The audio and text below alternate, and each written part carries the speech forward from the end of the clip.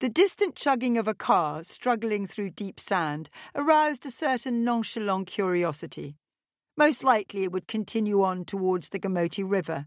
Nevertheless, all ears in camp casually attuned to the engine. I was concentrating on the barefoot boys high above me in the spreading branches of the Camelthorn acacia tree. During the night, a funnel of wind had blown down the radio mast, and Peter and the boys were reattaching the antenna. Relaxed and focused on their task, they were moving easily among the thick branches, while I imagined them lying in crumpled, lifeless heaps at my feet. "It's not fair," grizzled 7-year-old Oakley. "I'm the best climber. Why aren't I allowed to do that?"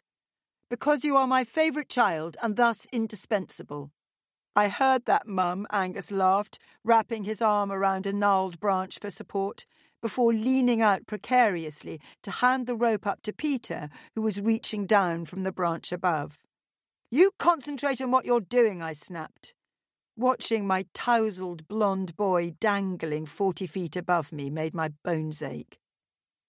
The tree was coming into flower, a smattering of soft mimosa yellow blossoms releasing an earthy sweetness. She was an old tree. She must have been producing seeds for many decades, for the elephants had learned her ways and came from far and wide to feast on her grey velvet seed pods. Usually I shooed the huge animals out of our unfenced camp by shouting and banging a wooden spoon on a saucepan. But when the seeds ripened, the beasts would gather under the wide umbrella of our tree and browse undeterred by my Betsy Trotwood vehemence. 4 years ago, Oakley had renamed the irresistible pods Elephant Smarties, and annually we declared a pachyderm truce until the last crescent had been hoovered up. Maisie was sitting cross-legged on the roof rack of the Land Rover, observing her older brothers and drawing the action in a notebook.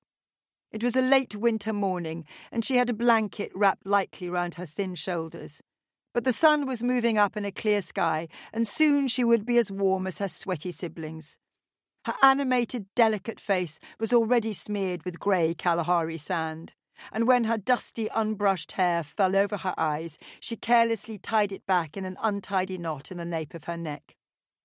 Briefly, she tipped her head in response to a new sound. The gears of the distant car had shifted down a tone.